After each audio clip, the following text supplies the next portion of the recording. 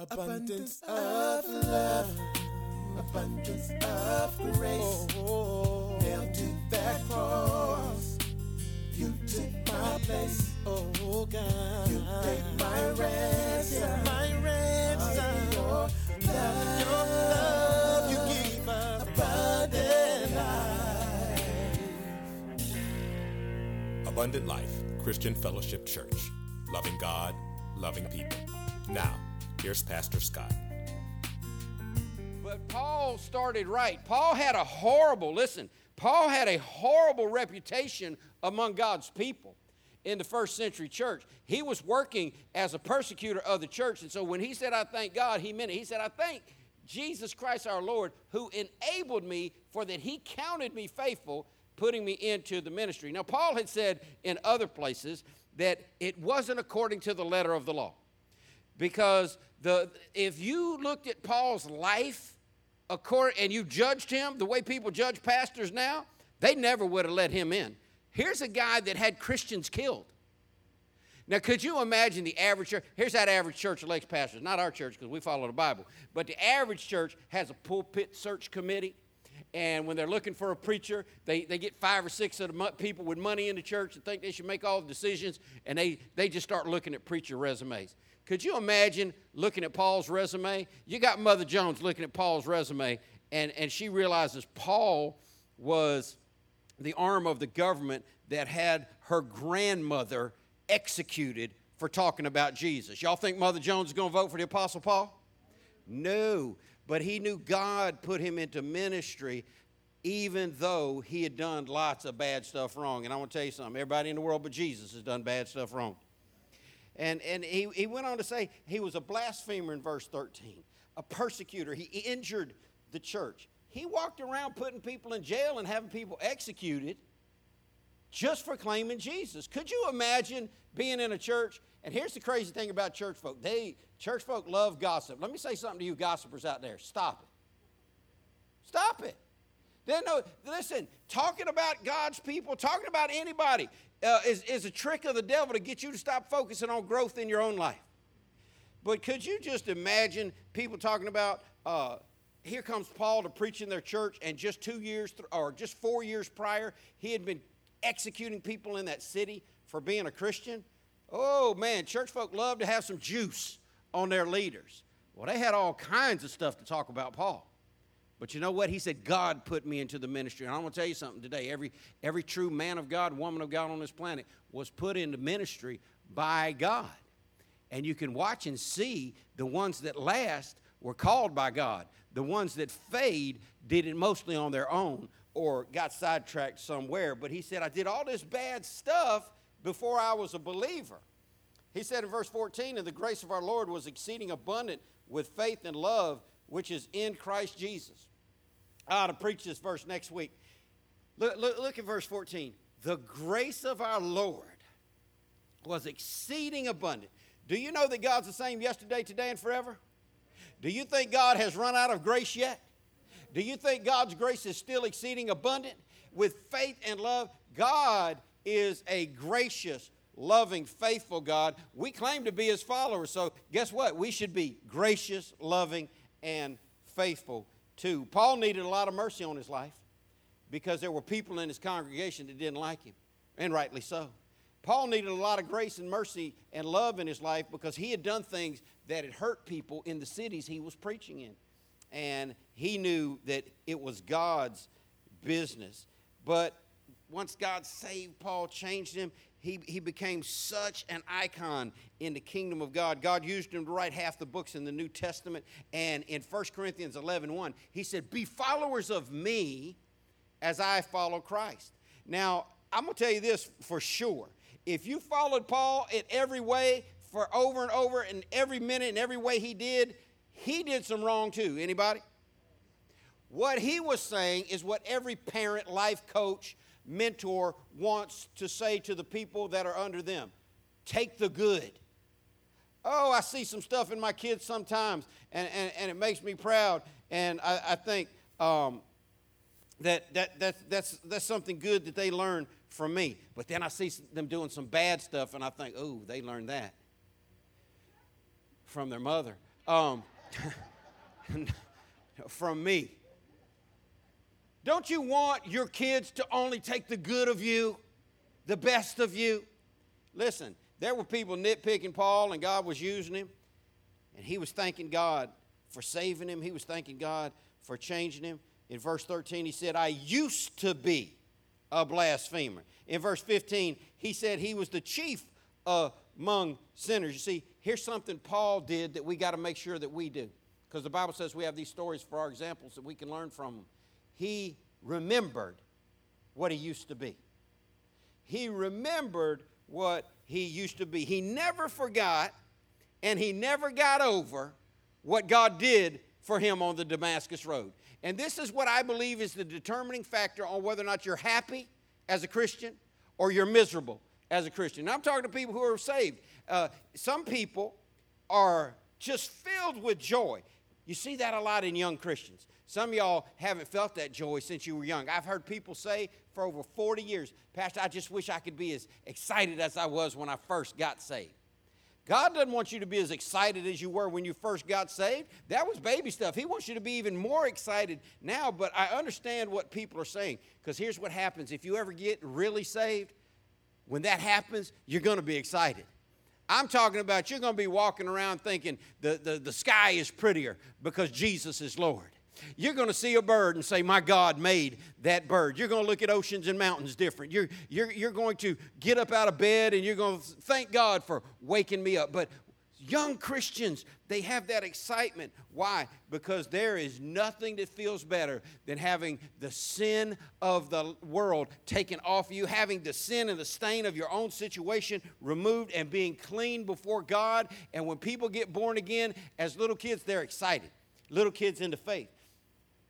God was talking to the 7 churches in the book of the Revelation, and he said that some people had left their first love. And what that first love is talking about, it's a new love. It's a young love. We call it puppy love. Some of y'all have heard me say it before. The way I've seen that best in my life in the natural is in young teenage girls, 12, 13-year-old girls. They get off the phone and they start screaming and he likes me, he likes me, he likes me. And they're so excited. You get that young love. Some of y'all had it in your lifetime. Some of y'all too mean to have had it. But some of y'all had it where you'd be on the phone late at night with your sweetheart. And you'd be like, okay, we got to get some sleep. I love you. Go ahead and hang up. I'm not going to hang up. You hang up. I'm not going to hang up. Well, let's just lay here and listen to each other breathe. That's ridiculous. And you wake up with a sore ear. I'm not telling you what I heard. I'm telling you what I know. But when you're in that type of young, new love, there's an excitement that happens. And Paul kept that excitement alive. How? Because he never forgot. And he never got over what God did for him when he saved him. And I'm here to tell you today, some of you have forgotten. Some of you have forgotten what you used to be and what God saved you from.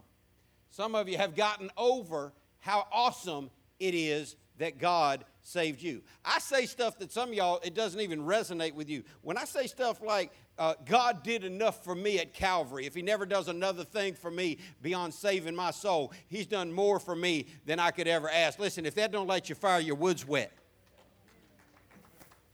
Paul never forgot, and he never got over what happened to him on that Damascus road. In Acts 22, he tells his story to Festus the governor. And then in Acts 26, he tells his testimony to King Agrippa. And I'm going to talk to you about testimony today. See, there's power in your testimony if you have one. And you ought to have one. If I came to you right now and I said, tell me about how you came into the kingdom of God. If you started off with, well, I grew up in church and I've just always loved the Lord. Red flag. Red flag. That'd be like if you asked someone, how old are you? And they said, well, I grew up on the planet and I've just kind of always been here. Okay, they make medicine for people like you. There has to be a time. The Bible says you must receive him. And Paul talks about his testimony here in Acts 26. And I'm going to read the longest passage of Scripture I read every year around this time. And I want you to follow along and listen. Here's the trap of the devil. The devil wants you to think, because you've heard this before, that there's nothing for you to hear today. But God is a right now God. Amen? He's always speaking when people are listening. In Acts 26:1, the Bible says, Then Agrippa said to Paul, You may speak in your defense. So Paul gestured with his hand, starting his defense. Now, Agrippa is the king, and Paul keeps getting arrested. And every time Paul gets arrested, he tells these people what Jesus did for him when he got saved. And they keep telling him to stop preaching about the resurrection because it was creating a stir inside the city. And they're like, enough about that Jesus being raised from the dead. They didn't want people to know that. And so Paul starts his defense. And in verse 2, he said, I'm fortunate, King Agrippa, that you're the one hearing my defense today against all these accusations made by the Jewish leaders. And in my mind is active. Now, I don't speak into the Bible, but sometimes I get a little idea what might have happened. So Paul is talking to King Agrippa. You got a whole room full of haters out there, these Jewish leaders that wanted to shut Paul up. And he's telling nice things to the king. I'm so fortunate, King Agrippa, you're the one hearing my defense today against all these accusations made by the Jewish leaders. That's how I see it going on. Anyway, in verse 3, he said, For I know you're an expert on all Jewish customs and controversies. Now please listen to me patiently. Paul is filled with the Holy Ghost. Now see, most people, if they say, I got filled with the Holy Ghost in 2016, they're about to tell you when they started speaking in tongues. But if you do a Google search on filled with the Holy Ghost, you're going to find more times than ever it says, and they spake the word of God with boldness. There's lots of different things that happen to people when they get filled with the Holy Ghost. But Paul is filled with the Holy Ghost, and he's speaking boldly in a place where most people did not speak boldly. He went so far as to say to the king, now, please listen to me patiently. Nobody told the king to be patient. That'd be like your mom or your dad going in on you and saying, look here, do me a favor. Just let me talk and you be patient. If you were raised right, you just felt the hair on the back of your neck duck, trying to bend your head over. But Paul is being bold here because he knows he's got something to say. And in verse 4, he says, as the Jewish leaders, look over his shoulder back at them, as the Jewish leaders are well aware, I was given a thorough Jewish training from my earliest childhood among my own people and in Jerusalem. If they would admit it, looked over his shoulder at the other half of the crowd. If they would admit it, they know that I've been a member of the Pharisees, the strictest sect of our religion. Paul's getting persecuted by his own people. Now, the Bible says we have these stories for our examples. Paul got saved for real, and he got a whole crowd of haters. Guess what's going to happen if you ever get saved for real? A whole crowd of haters. Paul got saved for real, and his own people turned against him. Guess what's going to happen if you ever get saved for real? Some of your own people going to turn against you. In verse 6, he said, now I'm on trial of my hope in the fulfillment of God's promise made to our ancestors. In fact, that is why the 12 tribes of Israel zealously worship God night and day, and they share the same hope I have. Yet, your majesty, they accuse me of having this hope. Here's what he's saying. He said, I'm on trial for believing that God raises people from the dead. This is the same stuff they've been preaching since day one. This is the same stuff they've been preaching since we were 12 tribes. They believe the same thing, but they're accusing me for having hope in the resurrection.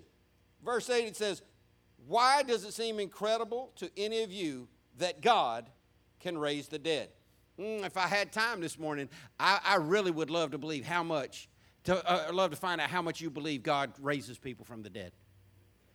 Oh, I really do. I've gotten so many well wishes, and I thank God for everybody that prays for me, that loves me and my family. We've been through some challenges in our life, and I appreciate everybody well wishes and good meaning thoughts and prayers. I had somebody tell me this week on social media, God had to take your wife because he needed her more than you did. I thought you wouldn't want to be in a room with me for 18 seconds. God never took anybody to heaven because he needed them. And I can tell you for sure, he definitely didn't need her more than I did. But I wonder how much you really believe God raises the dead. I'm not talking about taking human beings and make angels out of them. Here's a little good theology for you. You are not going to leave this earth and become an angel in heaven. If you're a worshiper of God in this life, you're going to leave this earth and go to heaven and be, guess what? A worshiper of God. But God raises people from the dead. They were telling Paul, we're going to kill you for saying this. And it's the same stuff they were saying. How many of y'all know sometimes your haters are even more guilty of what they're accusing you of? It happens so much, they've got a psychological term for it, projecting. Projecting. So much so they trained us when I was taking counseling classes in college, they would teach us things about how to counsel people and trends and probabilities. And do you know if your spouse is constantly accusing you of cheating on them, guess what they're probably the ones doing? Okay, so you understand projecting. And they're hating him for the same stuff, and they're blaming him, and he's saying, look, we say we all believe the same thing. Why do you find it incredible that God can raise the dead? In verse 9, he said, I used to. Oh, I want you to have a used to life. The Bible, Christianity, is all about being changed from what you used to be to what you are. Going from the old you to the new you. And he said that I used to believe that I ought to do everything I could to oppose the very name of Jesus, the Nazarene. Indeed, I did just that in Jerusalem. Authorized by the leading priests, I caused many believers there to be sent to prison, and I cast my vote against them when they were condemned to death. This is what I was talking about earlier. He went around locking people up just for saying that Jesus was raised from the dead. He even had people executed for this statement. Now, here's the funny thing. You can find dirt on every preacher in the country. But I think Paul is the only great called by God preacher that you could find. He used to murder Christians.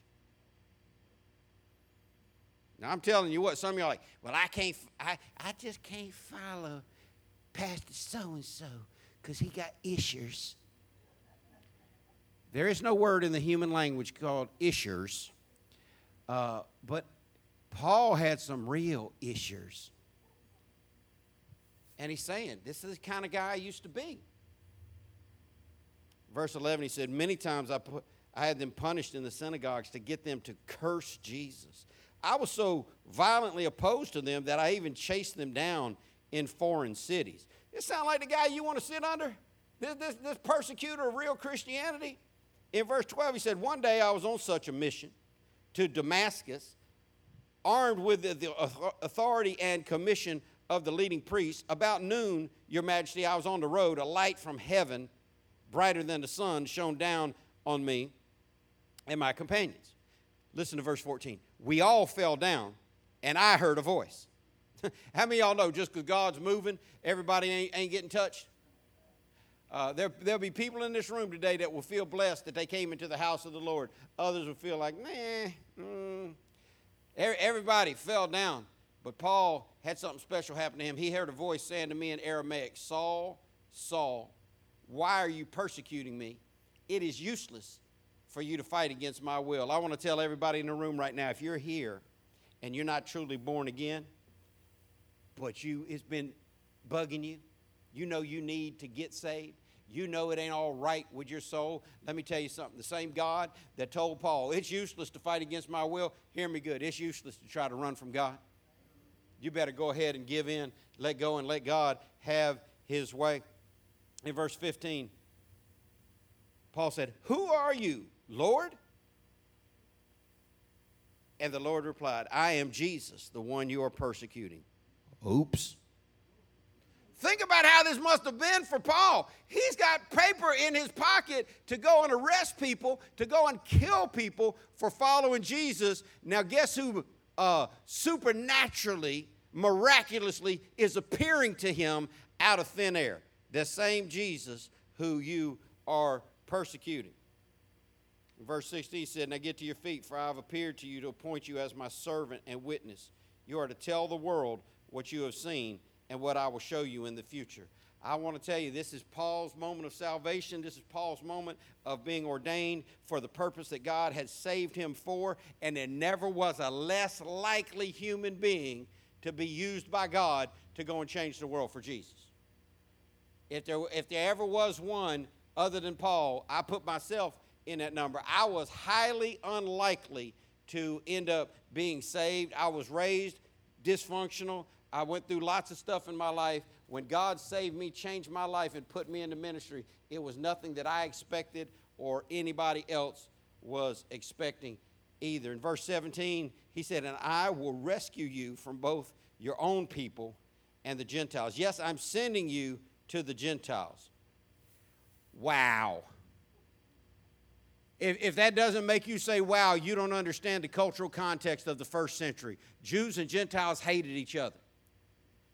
There's a lot of division in America between white and black people, especially ones that don't love the Lord. But it had nothing on Jews and Gentiles.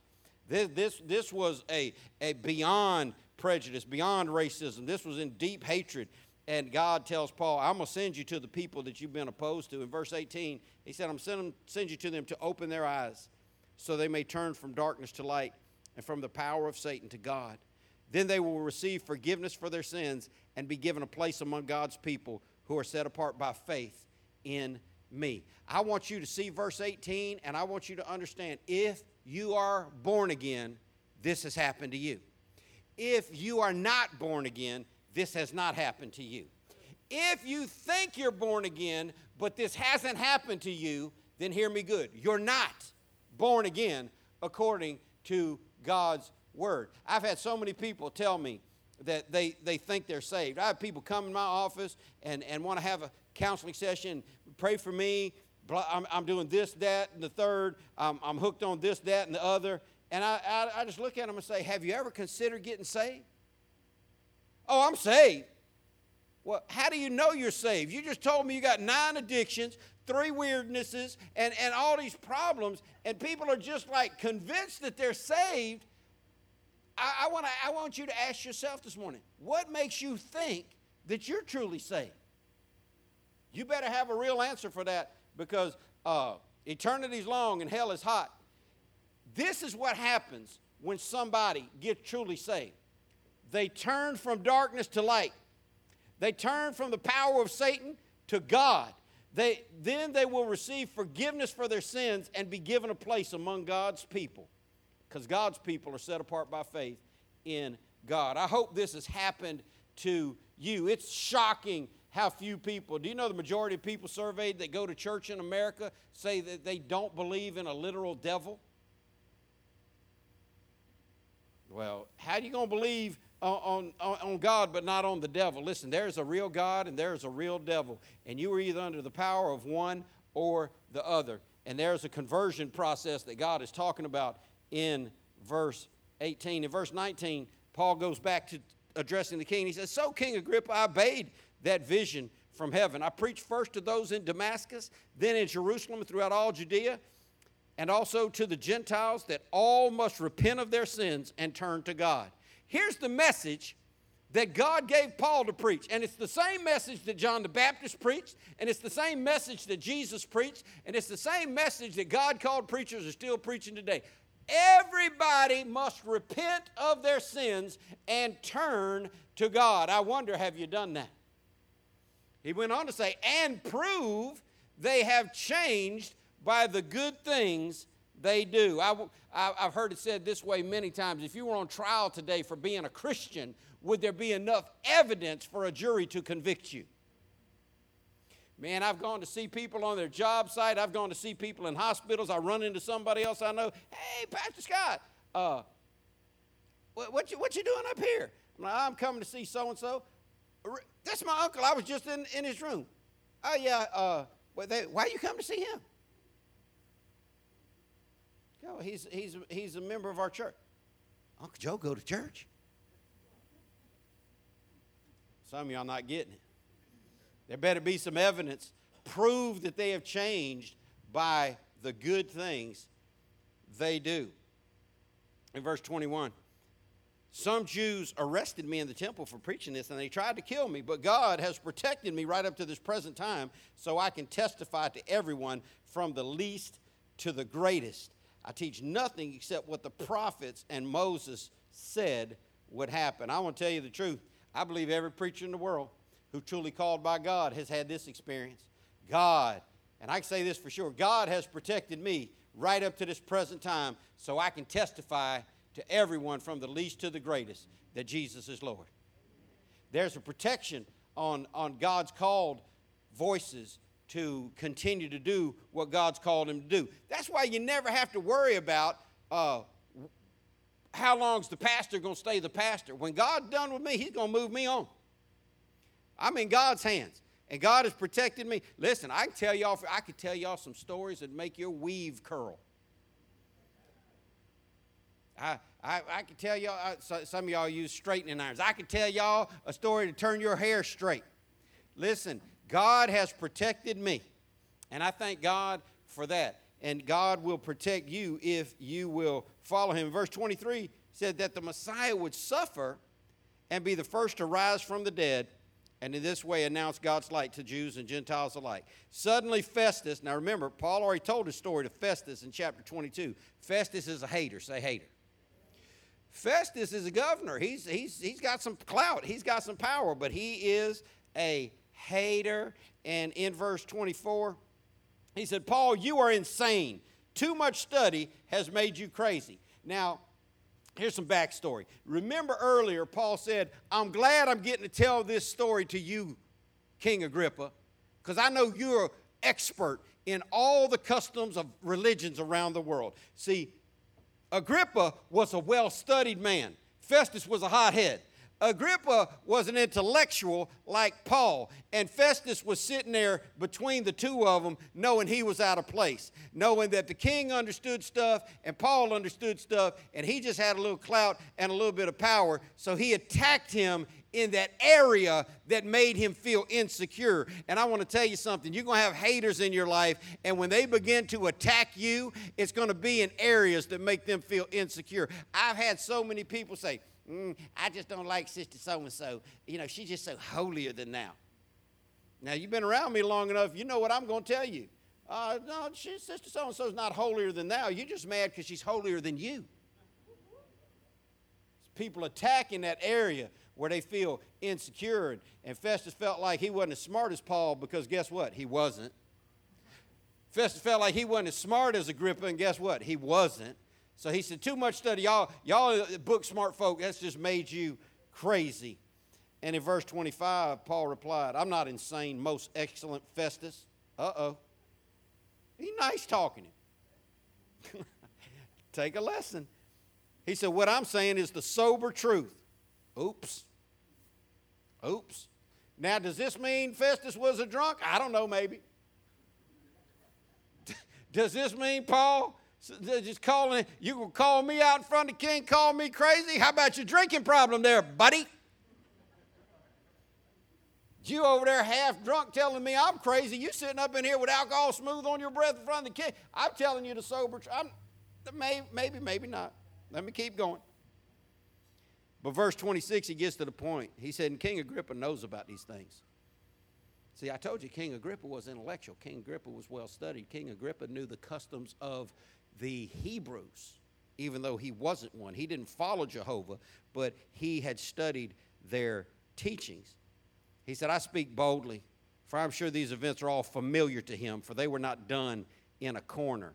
That's a backhanded telling Festus, you don't know what time of day it is, Festus, but the king knows, because the king's got his eyes open, and he sees what's going on. In verse 27, Paul says, King Agrippa, do you believe the prophets? And then without giving the king a chance to respond, he immediately interjects, I know you do. If I asked you today, do you believe that Jesus Christ is real? I wouldn't interject for you that I know you do, even though I know everybody on the planet believes Jesus Christ was a real person. See, if you think you're going to heaven because you believe in Jesus, well, what do you believe in Jesus? Do you believe that he was God come in the flesh, lived a perfect life, was born of the Virgin Mary, suffered and died under Pontius Pilate, was crucified, buried, and rose again on the third day so that you could have life and live your life as a Christian? If you believe that, then you're going to go to heaven. Paul knew God was working on Agrippa. Man, if you ever get to the place where you're sharing your faith with a lost person, a family member that you care about, and you see that it's starting to get to them, see, Paul's in that position right now. He sees the power of God moving on Agrippa. He said, man, I know you believe it, King. Stop playing. Stop fronting. I know that you know what I'm talking about. But in verse 28, Agrippa snaps out of his interest in what Paul is saying, and he goes back into his heathen king role. And he interrupts Paul. And he says, do you think you can persuade me to become a Christian so quickly? And Paul replied, whether quickly or not, I pray to God that both you and everyone here in this audience might become the same as I am, except in these chains. And it's my prayer this morning that everybody who hears me speak today will become the same as I am. Not 5'9" and cute. Everybody can't play that role. Not cuddly. I've told y'all before, stop sending me weight loss programs. My body's built for comfort, not for speed. I'm not talking about become country like me. I'm talking about become Christian like me. Because there's a lot of things I could tell you about Scott Becker, and if you listen to trash, you'll hear people say things about me. But I can tell you one thing, in spite of every failure that I've ever had, I know that Jesus Christ died, was buried, rose again on the third day, and on July 15th, 1981, I had my own experience with God, and he saved me and changed me forever. I've said it many times, Abundant Life doesn't have the best pastor in the world, but Abundant Life is blessed to have a saved pastor. Because I know lots of pastors that ain't saved. And I want everybody to be changed. I want everybody to love the Lord. I want everybody to be born again. So Friday, 2 days ago, was my spiritual birthday. And I said you must be born again, natural birthday and spiritual birthday. Listen to what the Bible says in 1 Peter 3:15. But sanctify the Lord God in your hearts, and be ready always to give an answer to every man that asks you a reason for the hope that is in you with meekness and fear. And I want to give you a reason today for the hope that is in me. I'm ready to give you an answer. Pastor Scott, how come you ain't gave up on God yet? You broke your back twice and your neck once in the last 11 years. How come you ain't gave up on God yet? You believed. I had people say that maybe pastor didn't stand in faith when his wife was dying. I stood in so much faith when my wife died. When she died at 8:14 on a Sunday morning, 16 years ago yesterday, I asked the hospice nurse, what do I do now? She said, well, you just call your funeral home. They'll take it from here. I said, do you have one you recommend? She looked at me like I was crazy. I had never talked to a funeral home. I had never looked at a graveside. I was believing nothing but healing for my wife. And people doubted. Listen, people are going to be haters, and people are going to doubt you all along the way. But I can tell you one thing for sure. I know that there's a real God. And I know that he saved me. And I know that you need to be willing to give an answer, not for everything in the world, because we can't answer everything, but you ought to give an answer for the hope that is in you. I told you earlier, there's power in your testimony. And if you don't hear anything, hear this and get it in your heart. Start going around telling people what God did for you. Start going around telling people what God did for you. I got heavy into apologetics when I was in seminary. And that's defending the Christian faith with Scripture. It's professional arguing over doctrine. And God pulled me away from that and made me understand, listen, I can quote Scripture. The person disagreeing with me can quote Scripture. I can say what I believe the Bible teaches about this particular issue. They can say what they believe the Bible teaches about this particular issue. I can articulate well what I believe the Scripture says. They can articulate well what they believe the Scripture says. Or they can articulate well what they believe their particular religion says. But I figured this out a long time ago. They can argue with what I believe about the words in this book, but they can't argue with me about whether or not God changed my life on July 15, 1981. Because I was there. They don't know what I know about my testimony. So I'm going to tell you real quick about my testimony. Why am I going to tell you this? Because I want you to hear it again? No, because I want you to understand that you need to have one too. See, a Christian without a testimony is just a church person who's deceived themselves into thinking they're born again. You've got a testimony if you're saved. You had a Damascus Road experience when you got saved. It might not be like the Apostle Paul's. It might not be like mine. But you had one, and you need to learn how to articulate your testimony. Because here's the thing. The world needs to hear that God saves people. The world needs to hear that Jesus is real and that he changes lives. Personally, I grew up in church. I was put in church from the earliest days. My mama had me christened in the Catholic Church as a small baby.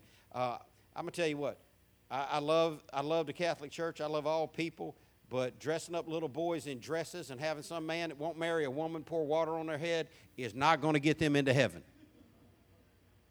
I'm just leave it at that. So I was born into the Catholic Church, but my parents got divorced in the 60s. And back then, if you got divorced in the Catholic Church, they didn't care who was right, who was wrong, who did what to who. They just kicked everybody out. They're like, nah, we don't want none of y'all in our church. So we did what the whole rest of the world did. We became Baptists. They kicked us out, and I started riding a church bus to school, and that's a church bus to church, and that set me on my path about learning about true Christianity. But a little backdrop, people always ask me, everywhere I go, people ask me, where are you from? And I know they're not concerned with my geographical place of birth. They're concerned with how in the world did you get to talking like that? And so I blow their mind, and it's factual. When they say, where are you from? I know they're talking about my accent. I say, oh, you probably hear my accent. Yeah, where are you from? California. San Diego. That's probably what you're picking up on. That's my SoCal accent you're probably catching. And they look at me like, it can't be. And I say, oh, okay, well, maybe that's not what it is. I didn't live in California long. I actually went to kindergarten, first and second grade in England. So that's probably the British accent you hear. And they're like, no, dude, that's Kentucky. That's Georgia, I hear. And then I tell them that I grew up in Florida, and then they tell me again, are you sure? Because that sounds more like Georgia. I'm like, no, I know where I grew up. But when my parents got divorced, we were living in England, and we moved to Virginia when we came back to America between second and third grade. And I rode the church bus to a little church with my sister called Grace Brethren Church. And I was in the third grade when I walked the aisle in that church, and I told the preacher I wanted to go to heaven, and we prayed. I was baptized, and they gave me this little red Bible. And I kept this little red Bible. Number one, if you know me, I keep everything. But I kept it because it was important to me. It signified something to me. It was given to me, and I was told that it was special. So I kept it, and I always kept it right on my nightstand, and it just became a permanent fixture in my room. And a couple years later, in 1975, when I was 11 years old, we moved to Jacksonville. We moved to the west side of Jacksonville. We lived right up the street off Hillman Road. Anybody know where Hillman is? We lived, let me throw my mom on point, test her in front of everybody. You even remember what the name of the first street we lived on in Jacksonville? I know Dina's nodding. I said my mom. Volvo. Dina's mouthing it. Any of y'all been back there off Hillman and seen all those Jaguar, Volvo, Renault? I'm like, well, y'all just naming streets after bad cars? That was 1975. We moved to the west side of Jacksonville, and I started riding the church bus to a church called West Normandy Baptist Church on Normandy Boulevard. And I thank God for Jack Rickenback. Jack Rickenback was the bus driver. He came by one. We had left. We upgraded. We left Volvo. We got off 103rd and Hillman, and we moved to Country Creek. Woo! We were living in the fancy subdivision, and Jack Rickenback came by one day on a Saturday, and a bunch of us were outside, and he said, my name's Jack Rickenback, and I drive the church bus. And I give away candy to everybody who rides my bus. You be at that stop sign in the morning at 9 o'clock, and I'm going to give you a ride to church. I thought, I don't care much about church, but I'm going to see you at 9 for that candy. And we started riding the church bus to West Normandy Baptist Church. My sister and I, we got really involved in the youth group there. It was 1975, and I still have it. I told y'all I keep stuff. I still have in my, I never knew how precious it would become to me. But in 1975, when we first moved to Jacksonville, started going to West Normandy Baptist Church, I had a Sunday school teacher sign my vacation Bible school certificate, and it was Gail's mom. I didn't know I was going to grow up to marry her little daughter, but I sure did. And that's kind of how I got into church here in the state of Florida. And the most involved I'd gotten in my lifetime up until that point was in that youth group at West Normandy Baptist Church. And went to youth camp that year. And the preacher challenged everyone to carry our Bibles to school every day. And this was the only Bible I had back then. Some of y'all got 3, 4, 5 Bibles. I got several Bibles of my own, but this was the only Bible I had back then. And I started carrying this Bible. The preacher, he said, "I dare you," little country preacher, Herman Moore, and had a nose on him about this big. And when he preached, he'd just do like this to it. And I'm like, he's wringing his nose. It looks painful. But old country Herman Moore, he said, I double dare you. And it was youth camp. And there's a bunch of little boys. And I'm like, oh, you ain't about to dare me, old man. Now, if you know me, I got a long streak of stupid in me. You know, self-awareness is a good thing. And it manifests. If somebody dares me, please don't dare me. Don't even today. I'm about to be 59 years old. I got a bad back, a bad neck. I got a tumor inside my head that they're going to cut out on August 17th as big as a ping pong ball. But if you dared me right now to climb on this roof and do a 1.5 somersault and land on my face, I'd think about it. If you double dared me and offered me a Dr. Pepper and a hot and out donut from Krispy Kreme with some milk, we're in. This man dared me. He put me on test. He's like, I dare you. Don't be a coward. Oh, now you're over here attacking my 13-year-old manhood? Please. I'll do it. And man, they did something to us in the 7th grade. Thank God they put an end to busing. They bussed us from Normandy Boulevard to James Weldon Johnson 7th grade center on Kings Road, way down past the General Mail Center. And I got in there and I thought, oh, we're in trouble here. I'm glad I got this Bible. Because they had Big Tunk at James Weldon Johnson 7th grade center. And he was 16 years old in the 7th grade and he drove himself to school. This is a true story. You think there ain't a reason for social promotion. I ain't big on social promotion, but I wish he wouldn't have been in the 7th grade because we would be pitching quarters. See, y'all don't even do stuff like this anymore. Anybody remember pitching quarters on the school wall? We'd be pitching quarters, nickels, whatever we had. And my man, he would just come by. He would just walk by and lean down and grab it all and just look at us. What's up, man? Enjoy that quarter. No, nobody said anything. But I was going to James Weldon Johnson 7th grade center, and I was carrying my Bible every day. And I was getting ragged for it. I mean, I was getting ragged. But you know what? The preacher, not only did he double dare us, he called us cowards. And he said, I'm not talking about putting it in your locker room. I'm talking about, and I carried this Bible to school in the 7th grade at James Weldon Johnson, 7th grade center on Kings Road, on top of the stack of whatever I was carrying. Everywhere I went, every class I went, I was carrying this Bible. Left there, went to Stillwell Junior High School on the west side of Jacksonville in 8th grade. And I was carrying this Bible every day. And it was then people started getting, wilding out. And people were like, you want to come hang out with us after school? We're going to go into the woods and smoke some weed. I'm like, I'm a Christian. I don't do that kind of stuff. You don't see my little red Bible? What's wrong with you, heathen? All y'all going to hell? I ain't trying to go to hell. The preacher said, if you don't want to go to hell, carry your Bible to school. Bad theology, but hey, he dared me, so I'm in. So that was 8th grade for me. And I'm telling y'all what Paul told Festus and what Paul told Agrippa and what Paul told everybody. He would tell them how he came to Christ. And so 9th grade comes along. Now, here was something dramatic in ninth grade. Eighth grade was awesome. Eighth grade was fantastic because seventh grade wasn't so great. Seventh grade, I had to go to school without my sister. My sister's sitting right over there. She's a year older than me. I'm going to be 59 next week, so y'all know what that makes her. I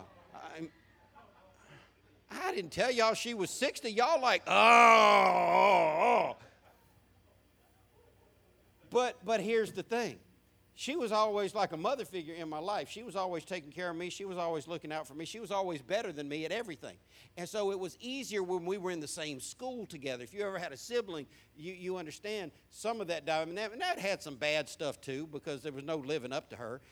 She was always, involved in school government. She was the president of her class. She was National Honor Society. She was head cheerleader, head flag girl.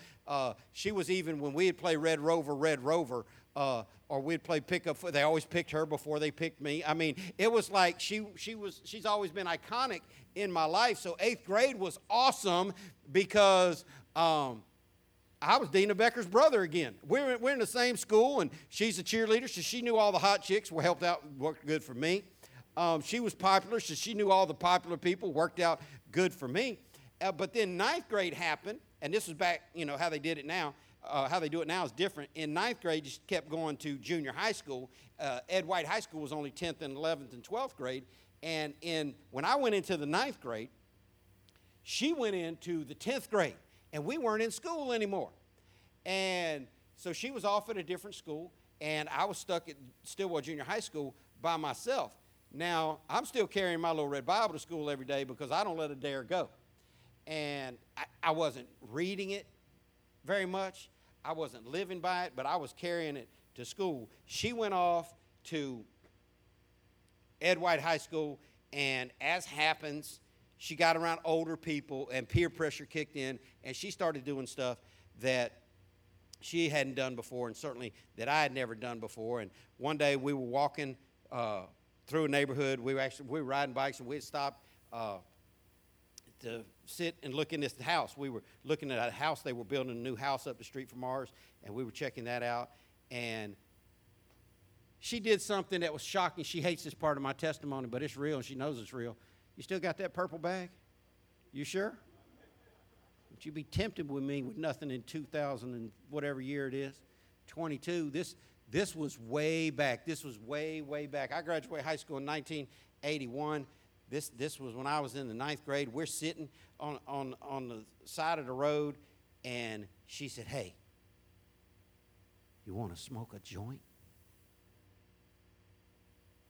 My honor society, National Honor Society head of it. My sister was in beauty contests. I was in nothing. I was in dummy contests. I was most humiliating outside today's service I ever did.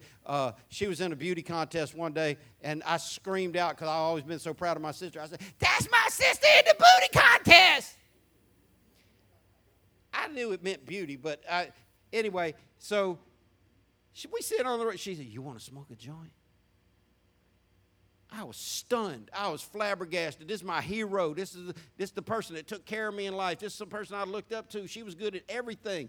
And she's asking me, I'm like, we don't do that. We're Christians. She was the president of our youth group. She was the president of everything growing up.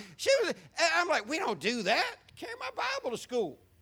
She's like, it's not that bad. Bug does it. Bug was her friend from up the street. Let me tell you something. If your kids come home and they're hanging around somebody named Bug, 8-Ball, Ray, Pookie, kick them to the curb. She said, I'm like, well, if Bug does it. And she went into her pocket and she pulled out this purple bag with a gold cord. How many of y'all know about that purple bag? All y'all need Jesus. She pulled out this crown. This chick been out there drinking hard liquor, doing drugs, and now peddling them on her little brother who just wants to live up to her shadow. I'm like, hey, well, if Bug does it, may as well. I mean, obviously, anybody named Bug's got to know what they're doing. And and my mom's laughing. Here's the thing. My mom always thought my sister could do no wrong, and everything I did was wrong. You need to understand, your little angel drugged me into a life of debauchery. Your little angel introduced me to drugs and alcohol. Facts. I'm telling y'all about facts right now. Power in a testimony. I haven't always been a preacher. I hadn't always been a Bible quoter. I haven't always been somebody that loved Jesus. And that started me down a road that got so bad that by the time I got to Ed White High School, my sister, she don't do anything halfway. If you ever seen her do a project, she doesn't do anything halfway. She didn't take drugs and alcohol lightly. She took them heavily. And by the time I got to Ed White High School, we were riding around with full-gallon jugs of whole grain alcohol in our trunks. When you go out between classes to your car and you open a trunk in the Florida heat to grab a plastic jug full of Everclear and you start kicking back whole grain alcohol as a teenager, you got a drinking problem. And so that began to spiral out, and I began to do more and more drugs, more and more alcohol, started getting in trouble with the police, ended up getting arrested. My mama used to have to come get me out of school when they would suspend me. She had to come get me out of jail. She finally told me one time, I'm never coming to get you out of jail again. I can't do anything with you. You're uncontrollable.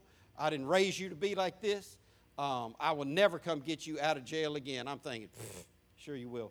I got arrested. I was in St. Augustine. I got arrested. I got put in that county jail. They called my mom, and I used to have such a problem. See, most unsaved people don't like police. Most unsaved people don't like authority at all. And I really took my cop hatred to a whole new level that day because it was textbook. It was like it was on a movie, but it was real. Because some of y'all know if you're a cop hater, you think all cops are big fat dudes eating a donut, right? And legit story. I'm sitting in a jail, 1981, St. Augustine, Florida, and this big old donut-eating, fat-bellied cop comes up to me. Boy, you must be a real piece of work. Your mama don't even love you. Just talked to your mama on the phone, told her you're arrested, sitting in jail because you're a minor. We can't release you to your own recognizance. She said, I don't care what you do with him. I ain't coming to get him. And he I thought, man, you let me out from between these bars. In my 17-year-old mind, I thought I was going to grab a grown man. Let me say something to every young boy in the room. You don't want to grab a grown man. But anyway, they released me to my own recognizance because their court was backed up and they didn't want to hold me forever. And I realized that day, wow, things are getting bad. Things are getting bad. My sister had moved off to college. I didn't have her there to protect me anymore. My mom wouldn't come get me out of jail. Things are getting bad. But I just continued. I graduated high school. I didn't go on to college. I didn't go get a job. I didn't think about, trade school, anything like that. I was a professional criminal. I was breaking into homes, stealing stuff. I was just living that type of life. I was making money selling drugs. We used to sell fake drugs on the west side of Jacksonville. We'd buy diet pills and sell them as speed tablets. Some of y'all bought that stuff. Listen, made me money, so I was happy about it. But I had no idea what my life was going to be. I was just living for the moment. And I was out at a party one night. Hear this part and I'll be done. I was driving home from a party one night, July 14th. I'd gone to a party that night, 1981. I was riding home at about 3 o'clock in the morning on July 15th. And if you've ever been drunk and high, if you've ever been living that type of lifestyle, you know you do not want to fall asleep while you're driving. So I had the window rolled down in my car, had my shirt off, had my head hanging out, trying to get some of that fresh air to stay awake. Anybody know? Y'all know what I'm talking about. But you know what I'm talking about? And so I'm in that thing, and I'm trying to get home, and I'd been out doing drugs and drinking. I came in. It had gotten so bad in my home, my mom had moved me into the garage. Converted it, made it a livable place, but I'd come home late and wake everybody up stumbling in the house. So she's like, I got to get you out of this main house. You're off the chain. Put me out in the garage. Well, I came in, and I was going to walk through the garage to get something to eat. Why? Because I was high, and, it's time to eat. It's 3:30 in the morning, and I don't care who I was going to wake up. Had my shirt in my hand, I could walk through my bedroom and get into the main house. So I was going to do that. I had my shirt in my hand. I walked threw my shirt off on my bed, and was going to go into the main house. And I turned back and I looked. And half my shirt was on the bed and half of it was on the red Bible. See, that red Bible had never left where I set it down the last time I touched it. It was on my nightstand. And every week, I'd have to, my mom made us dust the house every week. I'd dust around that Bible, and it was just a piece of furniture to me. But on that day, it was like I was frozen in time, and I just stared at that little red Bible. It's like I saw it for the first time in years. Man, why am I seeing that? And I saw it all the time, but I wasn't seeing it. And I never went into the main part of the house. I walked over, I moved my shirt out of the way, and I just opened up this Bible. I just started flipping through it. I saw some stuff underlined in there from when I used to go to church. Started reading that. And the power of God fell on me in that room at 6956 Malden Lane on the west side of Jacksonville. And God let me know right then that prayer I prayed in the third grade didn't make me a real Christian. See, I'd been in church. I'd seen people fake Christians. I knew all the church language. And I got down on my knees between my wall and my bed, and I prayed and I asked God, please, God, save me, be real to me, make me a real Christian. And I remember I said, I don't want to be a fake Christian like Jimmy. He was our pastor's son. I said, I want to be a real Christian like Peter, James, and John. And I spent the rest of that night reading the Bible, singing songs that I'd learned in Vacation Bible School, singing songs that we used to sing on the church bus. And I just stayed up, and I prayed, and I read the Bible, and I prayed, and I read the Bible. And that afternoon, somebody called me on the phone. There's a friend of mine named Mark, and this is the guy I got in all my trouble with as a kid. And this is the guy I was selling drugs with. He said, man, you ain't going to believe what happened to me yesterday. I said, dude, you're not going to believe what happened to me just a few hours ago. He said, well, listen, you remember Ted Boone from Normandy Park? I said, yeah, everybody knows Ted Boone. He said, I lost a bet to him playing basketball, and I got to go to church with him. And you need to go with me because I can't go there by myself. I'm like, bet, I don't want to go. And I started to try to talk to him. He's like, man, I got to go. Be at my house Sunday morning. We're going to ride to church with Ted Boone. Hold off on that for just a minute, Victor. And so I'd never heard of the Hillcrest Baptist Church on the corner of Plymouth and LaBelle. I hadn't been to church in years. I was out there living wild and crazy. I went to church on a Sunday morning because my buddy had lost a bet in his mind. I went because I was excited about what was happening to me. And it was there. That girl was there right there. She was there at that church when I first went. When I first met Connie and a bunch of other real Christians for the first time in my life. And I went to church that Sunday morning. And the preacher was so funny. He was related to Herman Moore. His name was Benny Moore. And he gave an invitation. And he said, if you want to come and get saved, or if you've gotten saved this week and you need to make your public confession of faith in Jesus Christ. And I walked down that aisle, and I told him I got saved in my bedroom. And he did the exact same thing to me that preacher did when I was in the third grade. He turned me around in front of the people, and he said, this is Scott Becker, and he comes today to make public profession of faith in the Lord Jesus Christ. If you celebrate that decision, let me know by saying amen. And everybody said amen, and they all clapped. They did that for me in the third grade, but the difference was in the third grade, I didn't really get saved. I prayed a prayer, shook the preacher's hand. He told all the people. But the Bible says you'll find me when you search for me with your whole heart. Well, I'd search for God with my whole heart on my bed, on my floor between my bed and my window, and pray and ask God to save me for real. And He did it. And they told me we got church tonight at 6 o'clock. So I went back to church at 6 o'clock. Monday, I met a few people, and Sunday night they said, "Hey, we got youth Bible study tomorrow." Now, I don't know if you remember this particular Bible study, but Bob and Tommy did it. They'd put a coffin in the youth room with a mirror in it, and they had all of us walk by and look in that coffin to see a dead person. And they were teaching we need to be dead to Christ, and that thing gripped me. And they told me, they said, a couple of young people Eddie Pitts and Mike Pelham, people you know well. They said, well, we're going to watch the men play softball tomorrow. You want to go with us? And I'm like, I got nothing else to do. I was literally reading 7, 8, 10 hours a day worth of Bible. I was either in my bedroom reading the Bible or I was at church. And I'm like, yeah, I want to go. Went to church, went to men's softball game. They said, hey, we got midweek Bible study tomorrow. You want to go? I'm like, yeah, I want to go. And I went to midweek Bible study. They told me at Wednesday night church, they said, tomorrow we got door-to-door soul winning visitation. You want to go? Yeah, I want to go. I went out the first week I'd been saved, knocking on people's door, telling them about Jesus. They told me when I went to visitation, they said, hey, Friday and Saturday we do a thing at the church called the Peacemakers for young people. It's really cool. We have music, and we have great preaching, and you want to go? I said, yeah, I want to go. Friday night, I was back in church. Saturday night, back in church. Sunday morning, back to church. Sunday night, back to church. Monday night, youth Bible study. Tuesday, went to watch men play softball. Again, Wednesday night, midweek Bible study. Thursday, back in church. Soul winning visitation. Friday, Saturday night was the Peacemaker again. Sunday morning, I was back in church. Sunday night, back in church.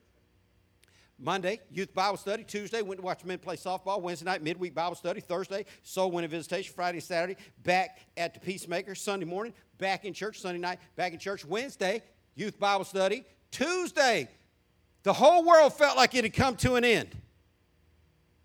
The men weren't playing softball. Well, what are we going to do? It's the summer of 1981. Me and this handful of people, we've been together every day that I've been saved for the last 3.5 weeks. So we met at the Normandy Mall, and we sat on the tops of our cars, and we sang, we read scripture to each other, and we sang songs. And listen, I was so radically into Christ from the very beginning. My mother called the Hillcrest Baptist Church and said, I want to know what y'all done to my son. Y'all brainwashed him. Now, this is how mad lost people will get at you if you get saved for real. My mother had been begging me for years to leave the house in tears. I can't do nothing with you. You're the devil. Get out of you only come to my house to wash clothes and to eat my food. And now I get saved, and I'm living for the Lord, and she still ain't happy. Pray for her.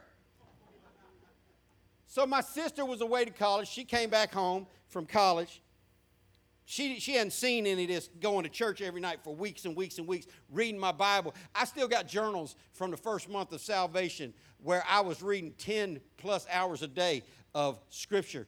And my sister comes home, and one day I was sitting on the couch.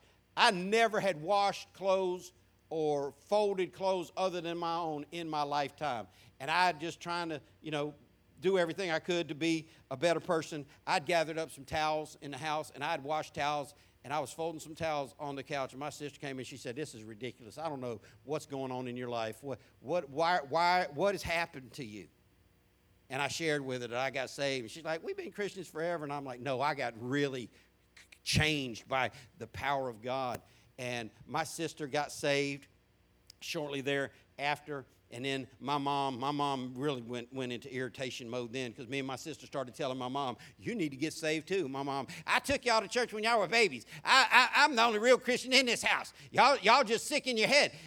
And she was just angry at us because we're telling her she needs to get saved. What am I telling you? You get saved for real, people around you are going to get uncomfortable because they're going to know you got something they don't have. And it wasn't long after that, I remember my mom finally agreed to come to church with us. And we had been inviting her for months to come to church. And she finally agreed to come to church with us. And I was so excited. And I walked in, and I saw Brother Moore wasn't there. Connie Johnson was preaching. I thought, oh, man, I wanted her to hear the pastor. Listen, it ain't in the person doing the preaching. It's in what they're preaching about. And Connie Johnson preached, and he gave an invitation. And me and my sister were kind of like, we didn't want to stare at her. And my mom got out from behind that pew, and she walked down the aisle, and she prayed to receive Christ. And it was so exciting. Several years after that, I got a chance to be in a church service with my little brother Mark, who's gone on to heaven, and watch him walk the aisle and pray to receive Christ. And my whole family got saved. See, the Bible says if you believe in the Lord Jesus Christ, you'll be saved, and so will your whole house. And I'd lived through that, and that's how I got introduced to Christ. And anytime I start feeling bad about what's going on in my life, here's what I do. I didn't have a Damascus Road experience, but I go back to that experience on 6956 Malden Lane, where God became real to me for the very first time. And I think, you know what? what I'm going through right now is nothing compared to the great thing you did for me on July 15, 1981. And I have never forgotten that God saved me, and I've never gotten over the fact that he saved me when he didn't have to. There wasn't nothing savable in me. I wasn't somebody that God needed, and nobody is. But he saved me by his grace, his love, and his mercy, and he changed my life. See, the Bible says if you're really saved, you become a new person. And I am so burdened for people who are in that place where I was between the third grade and the time I got really saved. They were in church, but not really saved. That had some type of experience with God, but not true salvation. And there are people in this room right now, you think you're truly saved. You'll tell people that, but on the inside, you know that it's not right in your heart. You know that it's not well in your soul. And I want to tell you this morning, you need a real testimony. You need a real experience with God. You need to have a life-changing, soul-shaking, spirit-filled, radical difference made in your life that only can come through true salvation. And if you've never had that, you're not saved. Doesn't matter how good you are. Doesn't matter how much you come to church. Doesn't matter how much scripture you can read. If you have never had a true born-again experience, then I'm going to tell you something. You need to have a true born-again experience today. The Bible says, as many as received him, to them gave he power to become the children of God. I don't want you to answer out loud, but I want you to think in your mind. When did you receive him? Don't answer out loud, but think in your mind. Where were you when salvation happened to you? If you say, well, I don't know, I just kind of became. No, that's not how it happens. Everybody in this room knows exactly where you were when you were born. There's a time stamped on your birth certificate where you were born, when it happened. It was an event. Now listen, you might not remember exactly where you might not remember if it was a Sunday or if it was a Monday. You might not remember who was preaching. You might not remember everything about it, but you remember something about it if it happened to you. Why? Because it happened to you. If I came down off this pulpit right now and I walked all the way to the back and I slapped Terry in his face, 5, 10, 20 years from now, he might not remember my name. He might not remember if it was a Sunday morning or a Wednesday night, but he would remember some white dude preaching came down off the pulpit. Why would he remember that? Because it's something, if it was real and it happened to him, he would remember it. See, salvation is something that's real and it needs to happen to you. And if you don't have a testimony, if you don't have a Damascus road, if you don't have a time in your life where God saved you and changed you, that's the proof of real salvation. Not that you come to church, but that you've been made a different person. That you became a new person in Christ. If this hasn't happened to you, I want to encourage you today. Get saved for real. Some of you have tried so many times. We got people in this room right now that have walked aisles and prayed prayers 2, 3, 4, 5 times, raised their hand every time there's a gospel invitation. Listen, if you ever get saved for real, you won't need to keep trying to get saved. The Bible says salvation is eternal. And if you would just get saved for real one time, it'll change you forever. You say, well, what do I have to do? Well, the Bible says, believe in the Lord Jesus, and thou shalt be saved. But it's not just a head knowledge, it's a heart knowledge. See, I believe in George Washington was the President of the United States. I wouldn't bet my eternity on it. It could all be a lie. But I know Jesus Christ is God, and that he lived on this planet, and that they crucified him on a hill called Calvary, and they buried him in a borrowed tomb. And because he's God, he rose from the dead to be the firstborn so that we could have resurrection too. And if you haven't experienced that life-changing, soul-shaking, spiritual phenomenon called the born-again experience, I want to invite you today. You don't have to know all the answers. You just have to be willing. God said if we confess our sins, he's faithful and just to forgive us of our sins and to cleanse us from all unrighteousness. Some of y'all are irritated right now. It shows on your face. Some of y'all are antsy. You wish this would be over. Listen, you need salvation more than you know.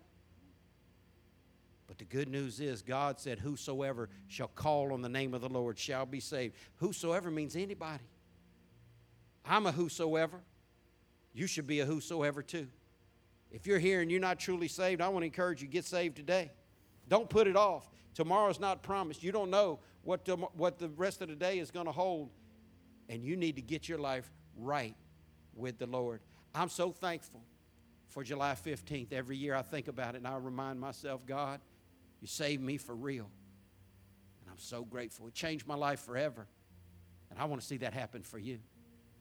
If that has happened for you, I want you to start remembering how good God has been to you. Remember that you haven't always been like this either. But some of you haven't had that change in your life, and you need to have it today. Pray with me. God, thank you for salvation. God, I thank you for saving me, showing yourself real to me, changing me. God, I pray for everyone in this room, Lord. I pray for everyone who's a true Christian, Lord, that you would give us a sense of urgency to love you more and to serve you with all our heart, soul, mind, and strength. God, I pray for every person in this room that thinks they're saved but isn't. I pray right now that you would give them a divine supernatural awareness that they need true Holy Ghost salvation. God, I pray that you'd make their heart beat faster. God, that you would cause your spirit to flood over them with unease right now. God, I pray that you would chase them down with your grace and your love and your mercy. Father, salvation is a work of the Lord. It belongs to you. You're the only one who can draw them, God. You said that they can't come to you unless you draw them. So I pray right now that you would draw unsaved people to true salvation. With every head bowed and every eye closed in this room, I don't want anyone looking around right now. If you're here and you'd say, Pastor Scott, I'm not even sure if I'm born again, but I know I want to be. Or if you'd say, I know I'm not saved, but I know I need to be. If you're here and you'd say, Pastor Scott, pray for me that I give my heart to the Lord. I want you to know you don't need me to pray for you. You need to pray for yourself. I will pray for you, but you need to pray for yourself. The Bible says if you call on the name of the Lord, he'll save you. And I'm going to pray a prayer. This prayer is not magic. This prayer won't save you, but God knows your heart, and if you mean it, God will save you. I'm going to pray a prayer out loud. I want you to pray it silently. If you're here and you need to be saved, I'm not talking about get saved again for the 500th time. I'm talking about getting saved for real. I'm talking about giving your heart to God for real once and for all and becoming that person that God created you to be. I'm going to pray a prayer, and if you want to be saved, I want you to pray this silently. The Bible says God can hear the thoughts in your head. So if you want to get saved today and you mean business with God, when I pray this out loud, you pray it silently in your heart. Just say something like this. Dear God, I believe you're real. And I believe Jesus died on the cross for my sins. And that he was raised from the dead. Please forgive me of my sins. Come into my heart and save me. Make me a real Christian. Make me the person you created me to be. Save me now, God. Help me to be all that you want me to be. With every head bowed and every eye closed, if you just ask God to save you, if you just prayed that or something like that, and you just ask God to save you, and you're not ashamed of that fact, the Bible says whosoever believes in him should not be ashamed. With nobody looking but me, if you'd say, preacher, I prayed that prayer and I asked God to save me, I just want you to slip your hand up right now. Just say, I prayed that. All right. All right. Anybody else? Okay. Anybody else? You say, I prayed that prayer and I asked God to save me, preacher. Amen. You can put your hands down. Here, I want everybody to look up at me right now. Some of you raised your hand and you said you prayed that prayer to receive Christ. Some of you didn't raise your hand and you know you prayed that prayer, but you just got scared in the moment. Here's what God said. Jesus said, if you confess me before people, I'll confess you before my Father in heaven on Judgment Day. I want to help you get started off right. And some of you have done this before, but you need to do it again. If you believe God just saved you today, if you prayed that prayer, whether you raised your hand or not, if you ask God to save you today and you're not ashamed of that fact and you want to make your confession, he said, if you confess me in front of people, there's people in this room, he said, I'll confess you on Judgment Day. I want to make sure you get into heaven when you die. If you ask God to save you today and you meant business with God, I want you just to do something right now as a way to make your confession in front of people. I just want you to stand up where you are so we can rejoice with you. If you say, I prayed that prayer this morning, preacher, I'm not going to ask you to come down front. I'm just going to have you stand up where you are. If you say, I prayed that prayer, I asked God to save me and I'm not ashamed of it, I want you to stand to your feet right now. Amen. Both at the same time. Hallelujah. Abundant life. Thank you for listening to the ALCF Sound Doctrine Podcast, and visit us on the web at alcfnow.org. Your financial support for this ministry allows us to share the gospel around the world. Your support is greatly appreciated. If you would like to give a donation, please go to alcfnow.org. Abundant Life Christian Fellowship Church, loving God, loving people.